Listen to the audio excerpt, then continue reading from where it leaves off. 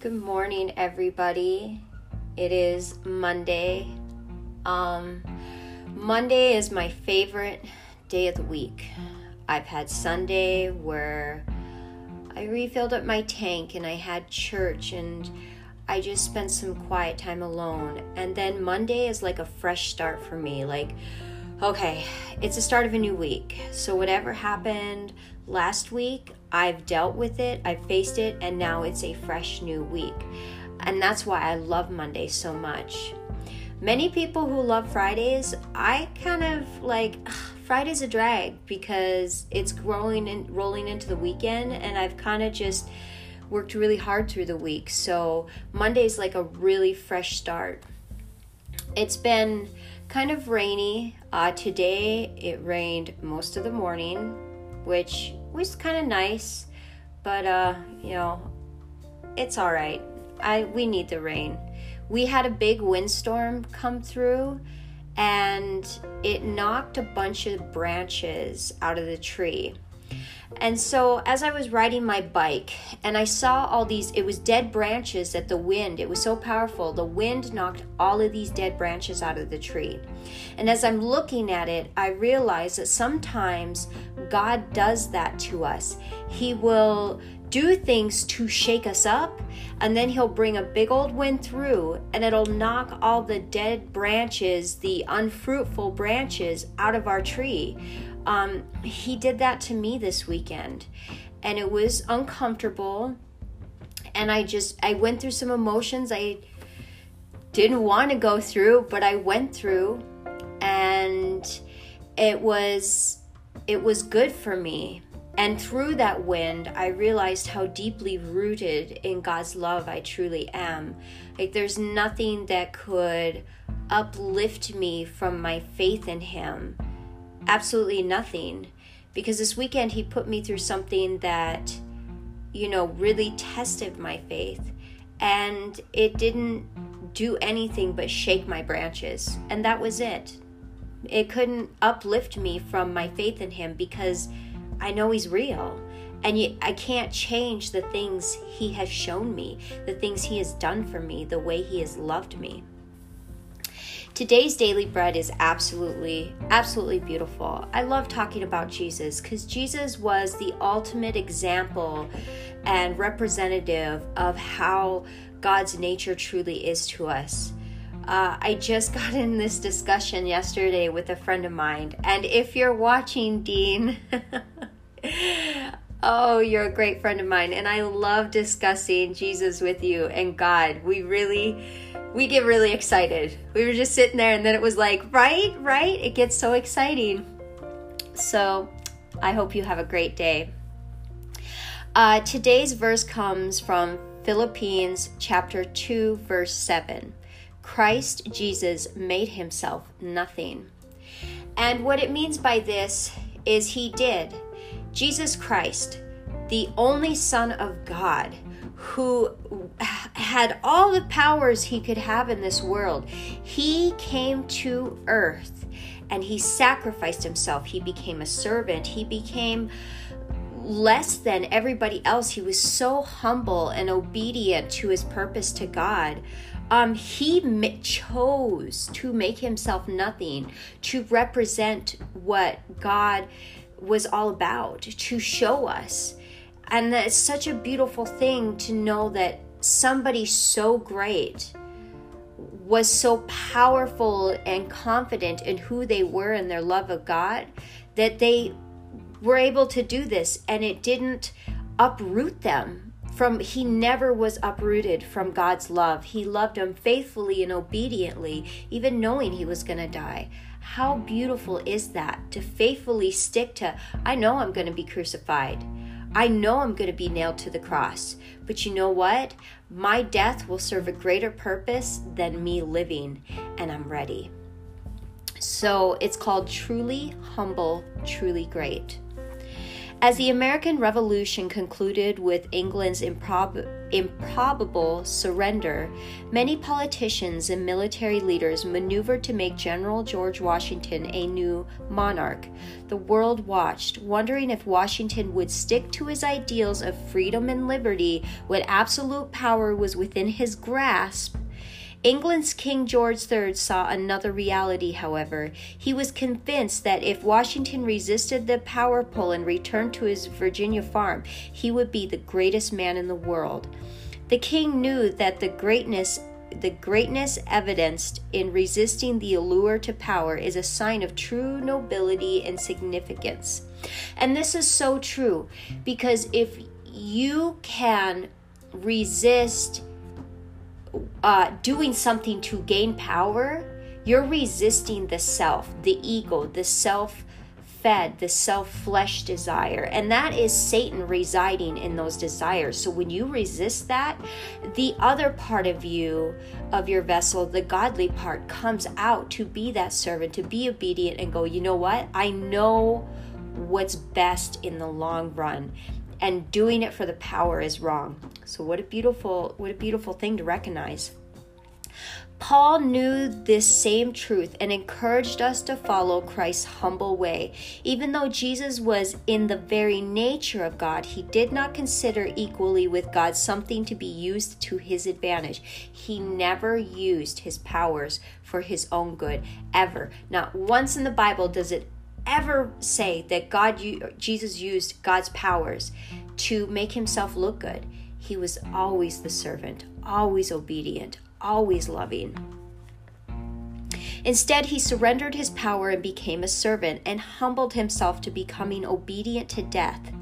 The one who held all the power surrendered every bit of it for the sake of love. And yet, in the ultimate reversal, God exalted Christ from the criminal's cross to the highest place. Jesus could demand our praise or force us to be obedient, laid down his power in a breathtaking act that won our worship and devotion. Though absolute humility, Jesus demonstrated true greatness, turning the world upside down. How does the depth of Jesus' humility surprise you? How does his humility force you to reconsider your definition of greatness? Thank you, Jesus, that you are the most destitute and seemingly in your most destitute and seemingly disgraceful moment, you demonstrated your true power and greatness. Amen. This is absolutely beautiful.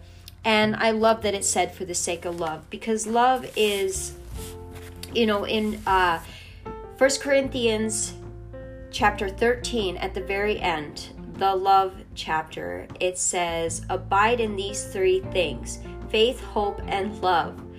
But the greatest is love. God's love is the greatest tool you could ever use to defeat anything. Martin Luther King even said it. Hate just fuels hate, but love is the only thing that is going to dissipate and conquer over the hate. Because when you love another person and they recognize that, they soften and they go, they do care and they understand. And they don't want to return hate. They just want to go, finally, somebody just loves me and understands me for me. And that's why love is so effective. To love another person is allowing them to bring down their defensive walls, to bring down their walls of wanting to attack and be in self mode, and to be in, survival. A lot of people who are angry and hateful and resentful, they are coming from a survival mindset. That's how they were raised. And so they instantly want a defense with attack. Like, I'm in defense mode, I'm in survival mode, I'm going to do whatever it says to protect me. But when somebody goes and loves them, and like unconditional love, not love them trying to get something from them. Because when you try to love somebody and you're trying to get something from them, that other person, there's something that triggers that other person that this isn't correct. there's something attached to this love. But when you love like Jesus did, unconditionally, just like, you are a good person and I understand you believe in what you believe. I've done this with so many people. Like, I understand that not everybody believes in God the way I do. Not everybody believes in the Bible. And that's okay, because they are still valuable the way they are. It doesn't diminish them in any way. And to love another person like that allows them to bring down that self-defense wall, to bring down those walls of survival and go, okay, I can be safe around this person and they're not going to treat me like I'm less than. And that is why love is so powerful. You know, we had a discussion in church, and it was over Matthew chapter 5, verse 44. But I say to you, love your enemies, bless those who curse you, do good to those who hate you, and pray for those who spitefully use you and persecute you. How beautiful is this, to be able to do this? And Jesus represented this. And why do we love another person? Why? Because God is the one who judges us. And I'm going to take myself for example. All the things I did in my life probably deserved karma, people would say. She's getting what she deserves. God is going to get her. God is going to punish you. Like, God rightfully had every right to punish me. But at the end, when I was reflecting to God, everything I had allowed to happen, everything I had done to my body that He gave me, every toxin I put in there, every person that I allowed to touch me that wasn't within holy matrimony, everything I did that was against God, I had to own that. And in owning that, I unveiled who I became in this world. I became a vessel for Satan. And it was in that I realized that is where we leave punishment to God, because God does not punish. God allows us to make choices, and I wrote it down. It was better written down. It was so beautiful what He showed me this day in church. So, wrath and vengeance is God, and He commands it. Why? Because God doesn't inflict vengeance. He inflicts love and allows the wicked to destroy the wicked. Okay? God allows our choices to destroy us, self-destruct us, till we call on Him to redeem us. Because, see, we have free will. So God says, fine, go make your choices, Christine. Go live the world. Go live the life you choose to live. When you are sick and tired of being sick and tired of your choices and you realize you're self-destructive, you will call on me to help you get out of it. And I did. And what I met with was love, God's unconditional love. God doesn't give vengeance. God doesn't give wrath, doesn't hate. He doesn't punish. He never punished me for my choices. He said, you have to forgive others so you can forgive yourself. That's what He taught me. Because I started realizing I had to forgive those in my past. I had to forgive people in my present. I had to forgive people for the right now. And in forgiving them, I realized it was okay to forgive myself. And in forgiving myself, I realized that's how God used His love to show me the right way. He didn't punish me. He didn't seek vengeance. He didn't inflict pain. He just loved me through it. He held my hand through all of it and said that I deserve to be loved. I just have to go through this. I have to face these things, and I have to bear the pain of all my choices, of allowing people to mistreat me, of allowing, people to just run all over me, and allowing that to happen, and in it, making poor choices for myself. I allowed those things to happen, and I became an ugly person out of it. So God doesn't seek, to punish us. And that's why it is said that we leave judgment to God. Us humans in our understanding cannot judge another person because we judge them from our brokenness and we don't understand forgiveness and love, because God does it in a way that's loving and merciful. Just the way Jesus walked this earth is the exact nature of God. Loving, he has forgiveness, he's humble, and he's just. That is God. God is not this vengeance person sitting up on a cloud. You know, when it talks about George Washington had a choice, he could either do something to glorify himself and be powerful, or he could take a step back and do the just thing. And there was another thing that popped up is the Pharisees in the Bible. Jesus did not like them because they took the word of God and they used it for their glory. And they used it to gain power so that people would follow them instead of following God. And that was the difference in what the choice George Washington had. George Washington could have done something and everybody would have followed him and he would have been this great, great person in the human eyes. But in God, God would have been like, you did it all for yourself. And one day you're going to have to come back and face me. Because at the end of it all, one day we do all have to face God, whether it's in this life or the next life. We all have a choice, and we all will have to face our choices. And that's why we cannot judge one another. And by judging another person, if I was to say, my stepfather, how could he do these things to me? And if I would keep judging him, and keep throwing hate at him, he would never have an opportunity to take those things to God. I would be a hindrance. I would put roadblocks in his way. And he deserves salvation too. We all deserve salvation. We all deserve forgiveness. The hardest part is forgiving ourselves. To have walked the world when Jesus walked the world. If I had one person I could sit on a bench with, it would be Jesus. I don't know, Jesus or God. It's a toss-up. Like, I would just want to talk to him for hours and hours. It's so beautiful, you guys, to start forgiving. Forgiving's hard.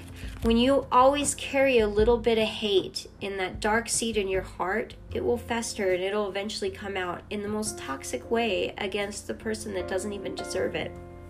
So we have to seek to forgive another person in the understanding that people don't know they are hurting you until you tell them. You have to communicate with them. There's so many people I never communicated that the way they treated me hurt me. I never did. I never knew how. And now that I look back, I realize I hurt myself. I caused my own suffering by not standing up and communicating the things that bothered me. And I would stuff them down and I would stuff them down until I just lost it. And I went crazy. And I didn't even know how to handle my emotions at the time. So we have to learn to forgive, but we also have to communicate these emotions so that the other person has the opportunity to grow from their behavior. And telling them that the way they treat you makes you feel gives them an opportunity to change and grow closer to God. And learning how to communicate is difficult. I asked God to teach me, and by learning to communicate honestly with him, I've learned how to communicate honestly with others. And it's been a great tool that I have learned from God. So I love you guys. I hope this inspires you. I hope that it's beautiful whether it's raining where you're at or not. And I hope that this week is beautiful for you. It's a fresh start. Hopefully something amazing happens to you. I love you guys. God bless and amen.